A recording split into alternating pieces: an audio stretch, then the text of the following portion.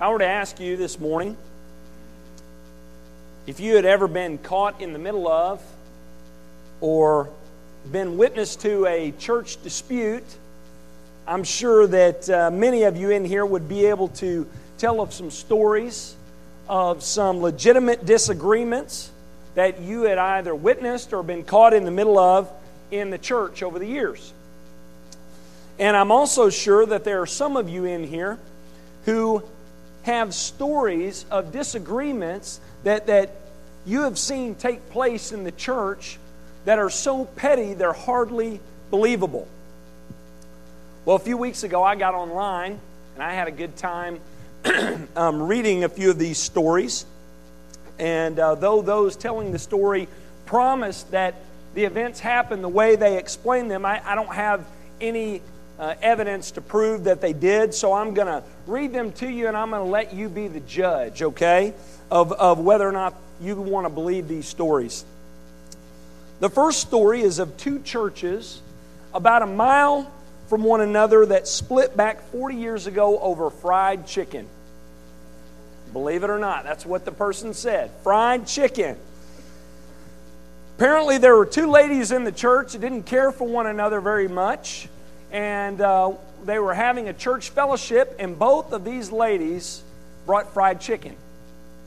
Well, no one gave the pastor the heads up, which, by the way, you should do for your pastor. And he stopped at one end of the table and took a piece of chicken and ate it, and then went on and on about how it was the best chicken he had ever eaten. Well, that didn't go over well.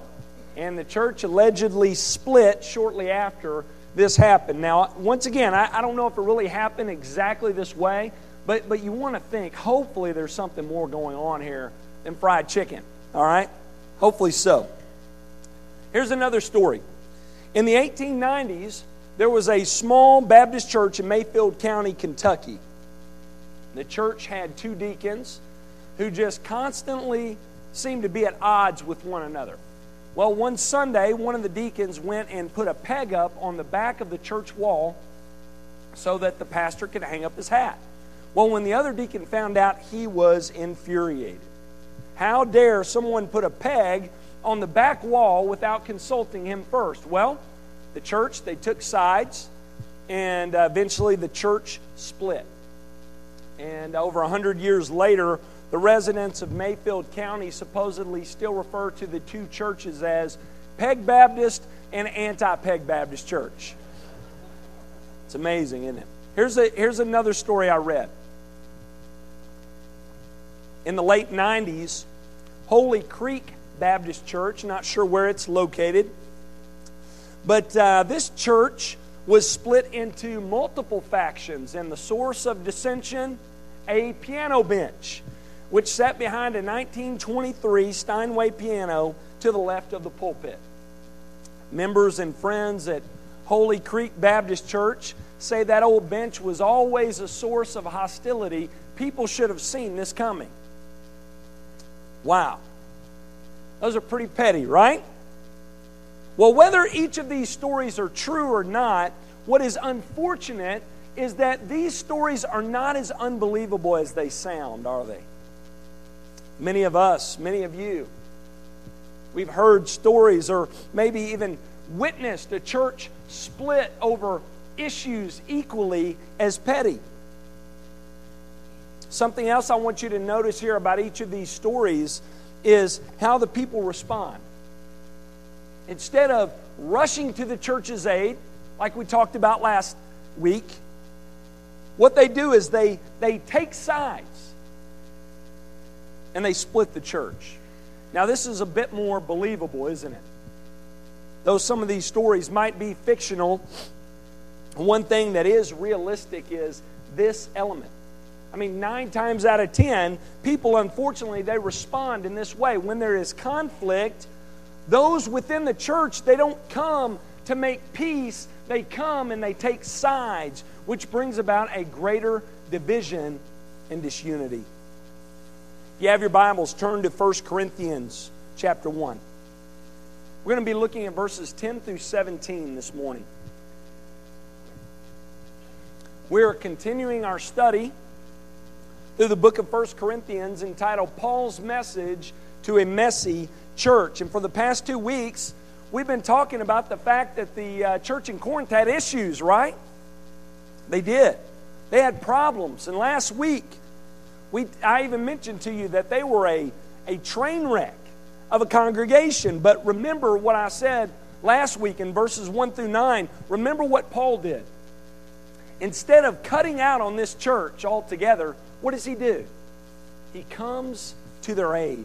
He does not quit on the church. And the reason why is because God had called him to this church. And another reason why is because he believed this body of believers, the church in Corinth, was God's church. These people were people whom God had called out and had set apart for himself and had gifted for his purposes. And of all the issues that the church in Corinth had, incest, drunkenness, idol worship, the first issue Paul chooses to address is disunity.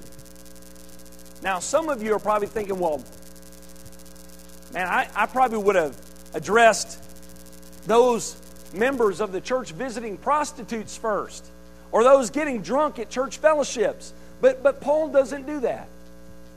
We would have saved disunity for another day. But Paul begins by talking about disunity. Why does he do that?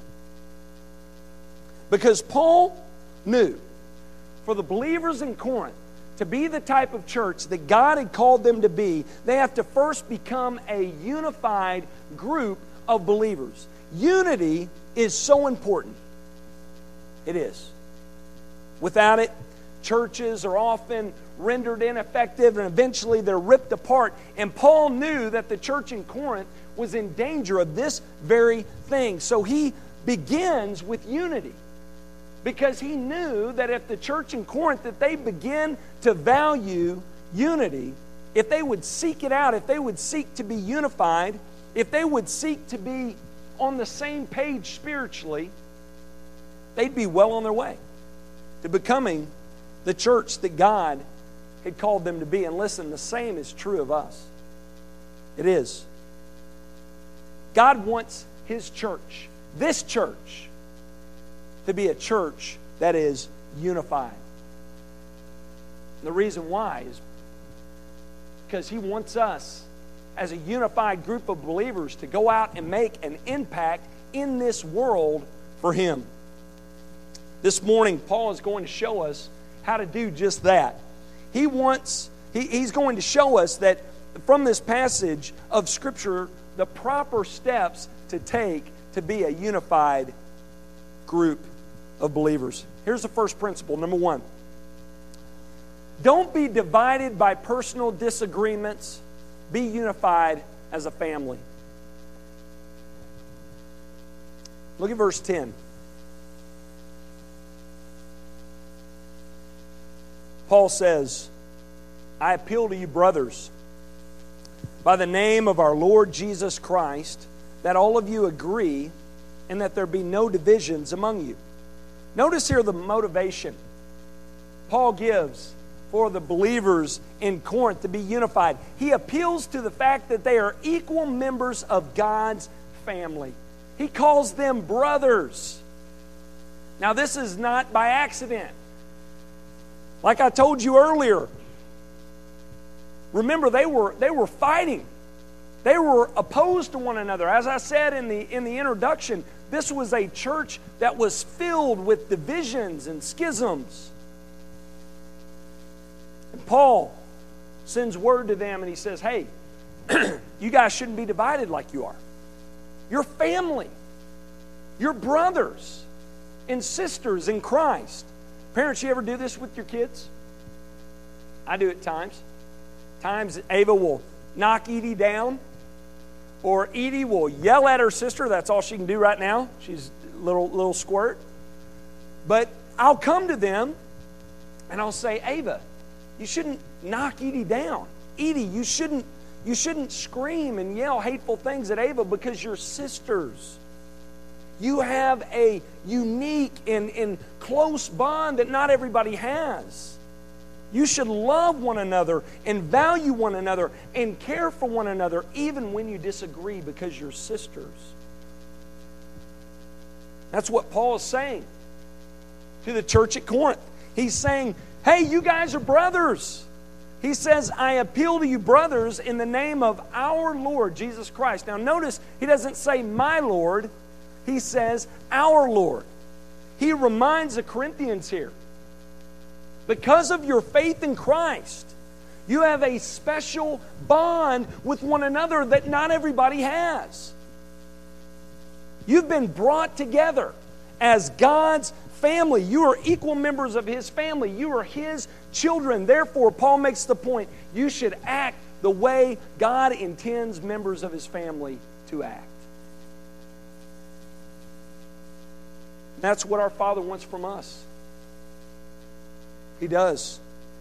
He wants us to learn to live together as believers, to live with our differences as brothers and sisters in Christ. When we have issues with one another, God doesn't want us to just pridefully stand our ground to the point of splitting His church, and He also doesn't want us to cut and run. He wants us to live together as family. Differences and all. Disagreeing agreeably, if necessary. Number 2, don't mistake inactivity for unity. Work to be united in mind and judgment. To be unified, we need to first realize what unity looks like, don't we? When defining spiritual unity, most define it as, hey, just not being at odds with one another. Kind of just laissez-faire, hands off, And they think just standing back and not doing anything is what it means to be unified, not being a troublemaker. Paul shows us in the second half of verse 10, though, that unity takes work. It does. Look at what he says. That you be united in the same mind and the same judgment. Here Paul shows the Christians at Corinth what true spiritual unity is. He says it's being united in mind and in judgment. Now, what is Paul saying here? Is he saying that we need to see eye to eye on everything? Is he saying that we just need to be carbon copies of one another? No. You can breathe a sigh of relief, right? Let's be honest, that's impossible, right? Because at times, we don't even see eye to eye with ourselves, do we? I mean, think about it. We can think one way about something one day, think the exact opposite a year, a month, a week, or even a day later. I mean, at times we're not even on the same page with ourselves. It's true. Much less with one another. So what is Paul getting at here? One point he's making is this. As brothers and sisters in Christ, we need to value the thoughts and opinions of others and work to understand. We need to have an attitude that says this, you know what? I may not agree with you, but I'm going to try my hardest to get on the same page with you. I'm going to try my hardest to value your opinion and see where you're coming from. Let me give you a guarantee here. If you do this, even when you disagree with somebody, it's going to go over a lot better than if you simply blow them off, right? I mean, that makes sense. Have you ever had someone just dismiss your opinion? It's kind of hard to be civil with a person when they do that, isn't it? Oftentimes, conflict is not caused by the disagreement itself, but with the way one goes about disagreeing with someone. Wouldn't you agree? Yeah. So being of the same mind, it carries with it the idea of getting on the same page with one another, disagreeing agreeably if necessary. But more than that, what being of the same mind tells us is that we're not to just be unified for unity's sake. We're to be unified around something. Being of the same mind, it can be literally translated to say the same things. basically what Paul's saying there. Once again, he's not telling us you have to be a carbon copy of each other and think the exact same way, but he's calling here for the church at Corinth to be unified around a common doctrine. He's saying, say the same things when it comes to what you believe about God in the Christian faith. You need to share common doctrine. You need to be unified in your theology. Now, why does Paul see this as important? Let's be honest, many don't, right? They think theology's for the birds. It's just optional. Why does Paul say this is important? It's because having a good theology, thinking rightly about God and the Christian faith is the primary ingredient for unity. It is. I know I've said this 100 times in the past, and I'm sure I'll say it 1,000 times more, but it's so important, and I want you to get this. The study of theology, what we believe about God and about the Christian faith, is so important, and the reason why is because the way we think directly influences the way we live and what we do. If you don't think rightly about God, you're going to be disunified. If you don't think rightly about God, you are not going to live a life that is honoring to Him. But on the flip side of that, if you have a good theology, if you think rightly about God, it will play out in the way you live. It should. So it's very important. A.W. Tozer once said this. He said, what we believe about God is the most important thing about us. And the reason why, again, because if we think rightly about God, we will in turn live rightly for Him. If we're going to be the church God wants us to be, we have to get serious about this. We have to get serious about what we believe. We need to make efforts to get on the same page when it comes to what we believe as Christians. That's why in our first equipping class, I started us off. The first one that I led, I wanted to discuss what we believe as Christians, because I know that's vitally important, and the health of our church depends on it, that we're on the same page spiritually. So unity, it takes work, doesn't it? It does. Let me ask you this morning, are you willing to put forth the effort needed so that this church can be unified? So that this church can be more of what God has called it to be? Are you willing to put in the work to understand where someone's coming from and get on the same page with them and value their opinion even when you disagree? Are you willing to commit yourself to love and care for others the way that Christ is committed to love and care for you?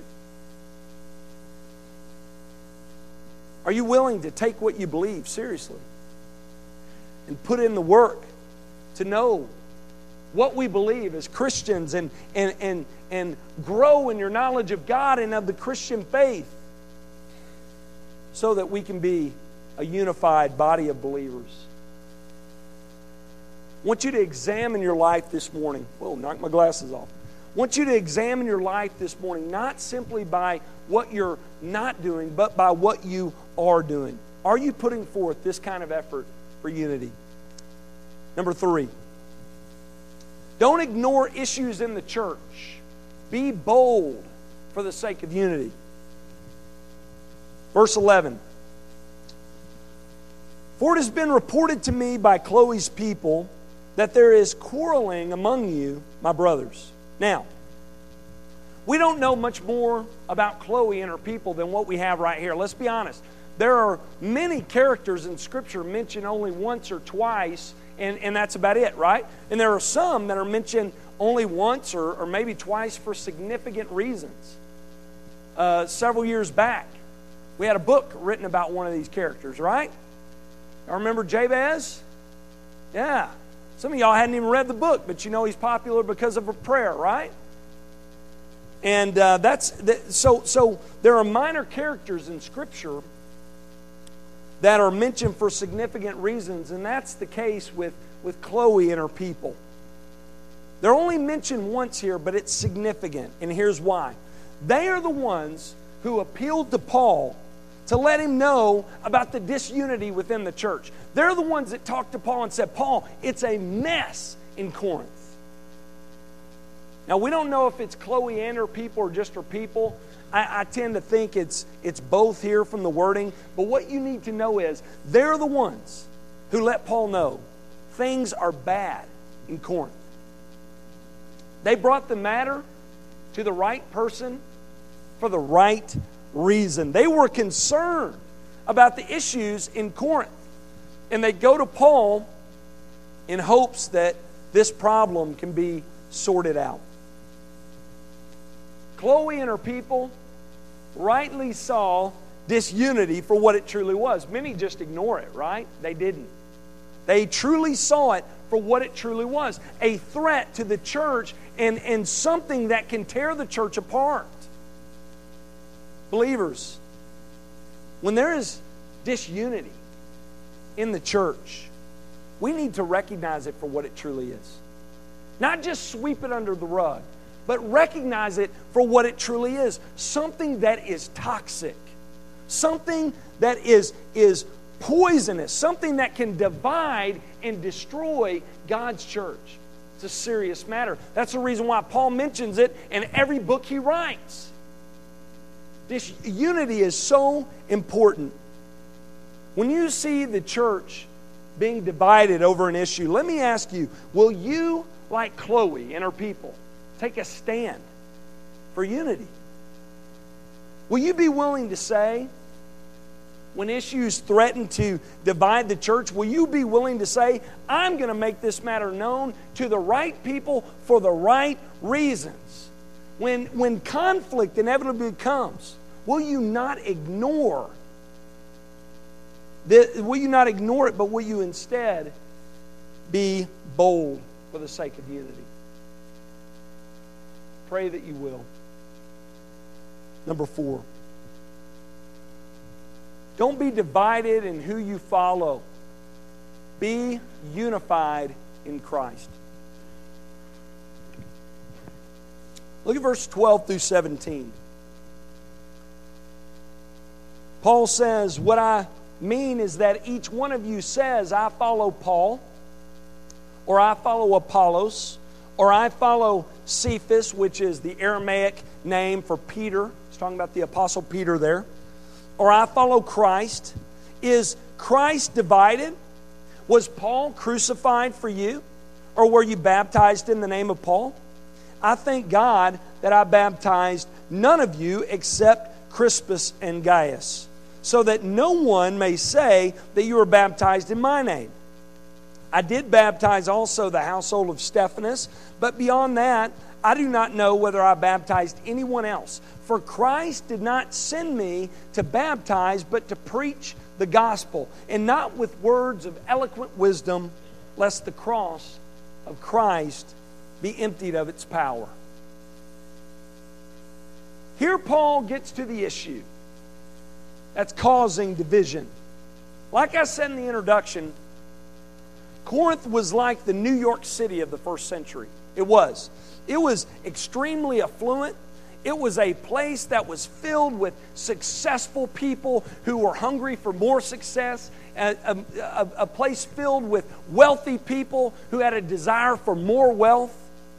And people would come from all around to Corinth to make a name for themselves.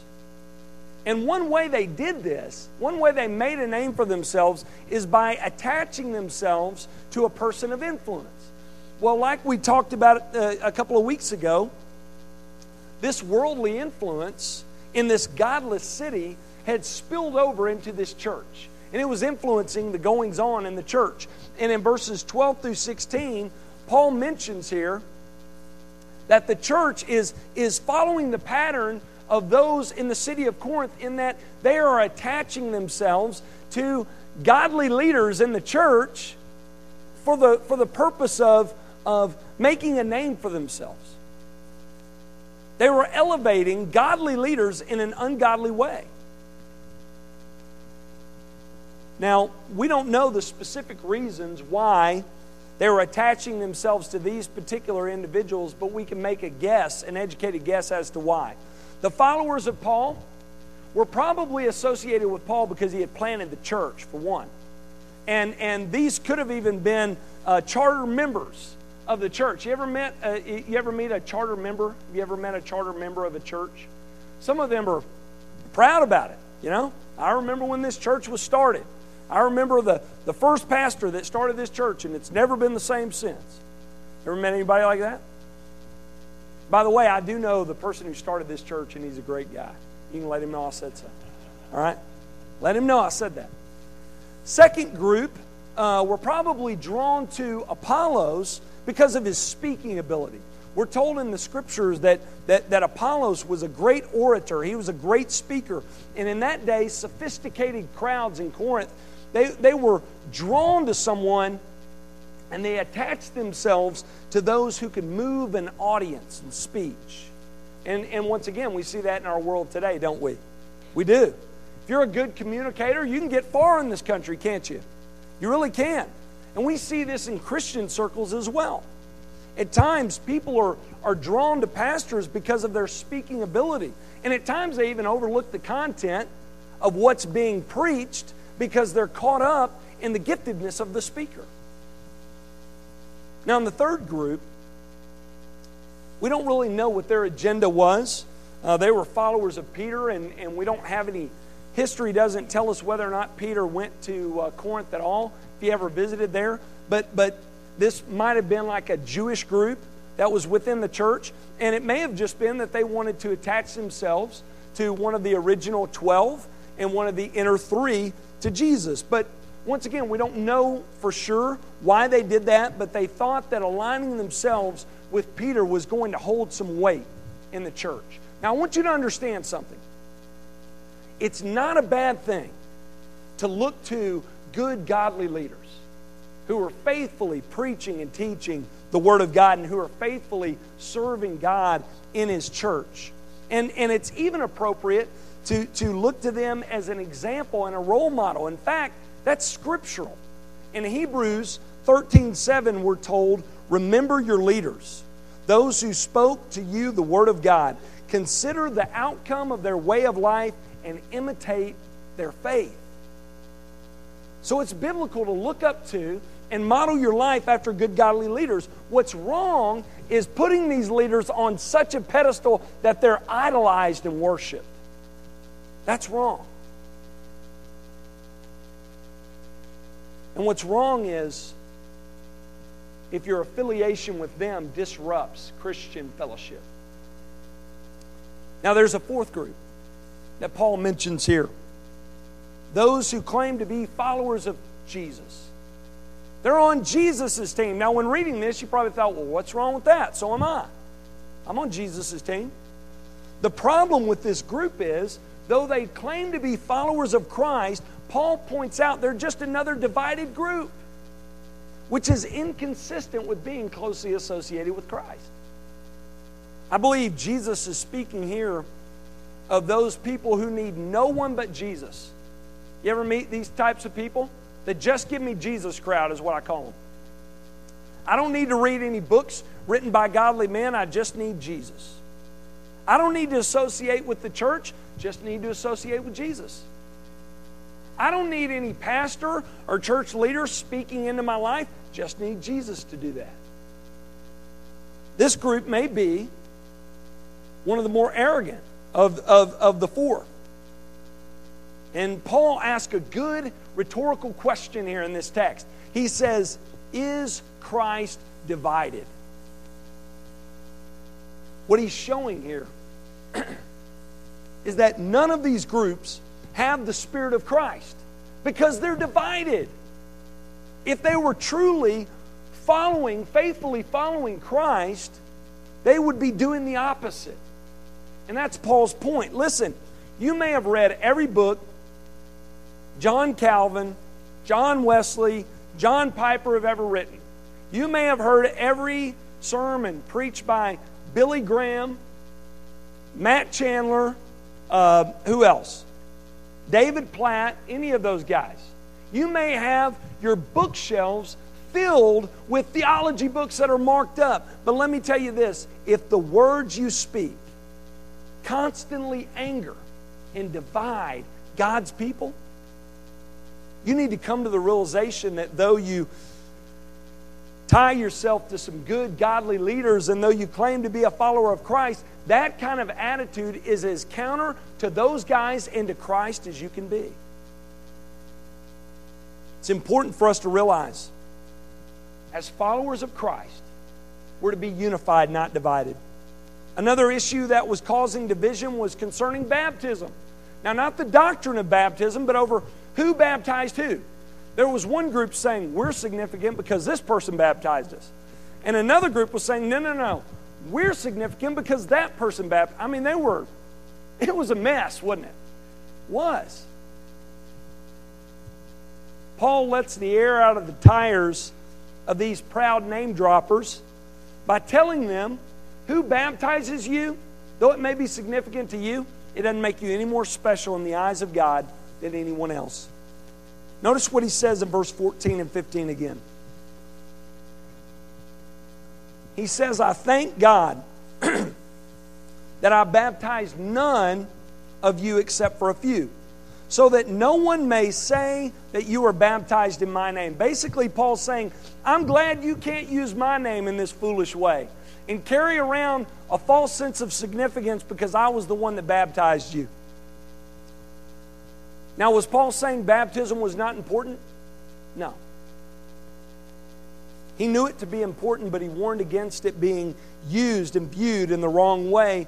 And he also didn't make it a priority in his ministry to do it directly, because Christ had sent Paul to do something of even greater significance, greater priority than baptizing new converts. Look at verse 17. For Christ did not send me to baptize, but to preach the gospel, and not with words of eloquent wisdom, lest the cross of Christ be emptied of its power. Paul makes the point here. Jesus did not call him to ministry to draw people to Paul, to draw people to himself through gifted speech and baptism. Christ had called Paul and was using Paul to draw men back into a right relationship with God and with one another through repentance and faith in Christ. So what Paul wants the Corinthians to understand here is that though the gospel is meant to set us apart from the world, it's meant to bring us together as believers. Let's be honest, we need Christ to do just that for us, don't we? We do. When it comes to loving and valuing others, when it comes to being united in mind and judgment with one another, when it comes to being passionate about being unified, these are characteristics that are lacking in us, aren't they? Let's just be honest. And they're lacking with others in our world. You know why? Because in the beginning, when Adam sinned against God, and God's relationship with man was broken, you know what other relationship was broken? Man's relationship with one another. It was, and we see that played out in Cain killing his brother Abel. I mean, that shows us our relationships are seriously wrong when you've got a brother killing another brother. We often fail to realize this, that there were two relationships that were damaged in the fall. God's relationship with man and man's relationship with one another. And of course, we see this every day, don't we?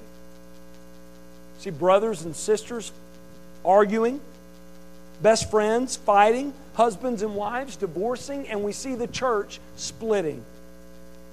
Our relationships are in shambles. Well, what's the answer? It's a Sunday school answer, isn't it? It's Jesus. The answer to our relationships and getting our relationships back to where they need to be is Jesus. Believers, Christ came and left the perfect example for us of how to live humbly before God and how to live with one another. So what we need to do is we need to look to Christ and pattern our life after Him. Guess what else Jesus did? He not only left us a perfect example, but He provided us with the way to be unified. If we're to be on good terms with one another, it first starts by being on good terms with God. For us to repair the broken relationships that we have with one another, we must first have our relationship with God restored. And that's only possible through the person and work of the Lord Jesus. Christ came to earth to do something for us that we could not do for ourselves. To live a life of perfect obedience. And then guess what He did? He became sin for us, like we sang about earlier. And He was punished in our place. And in turn, He gives His righteousness to us. He makes us righteousness by our faith so that we can in turn be at peace with God. If you're here this morning and are not trusting in Christ for your salvation, maybe you came this morning and you're like, your relationship is a mess with others. I'm here to tell you, for you to get those things right, you need to first get the most important relationship right with God. And maybe you're here and you're not trusting in Christ for your salvation and you're at odds with God.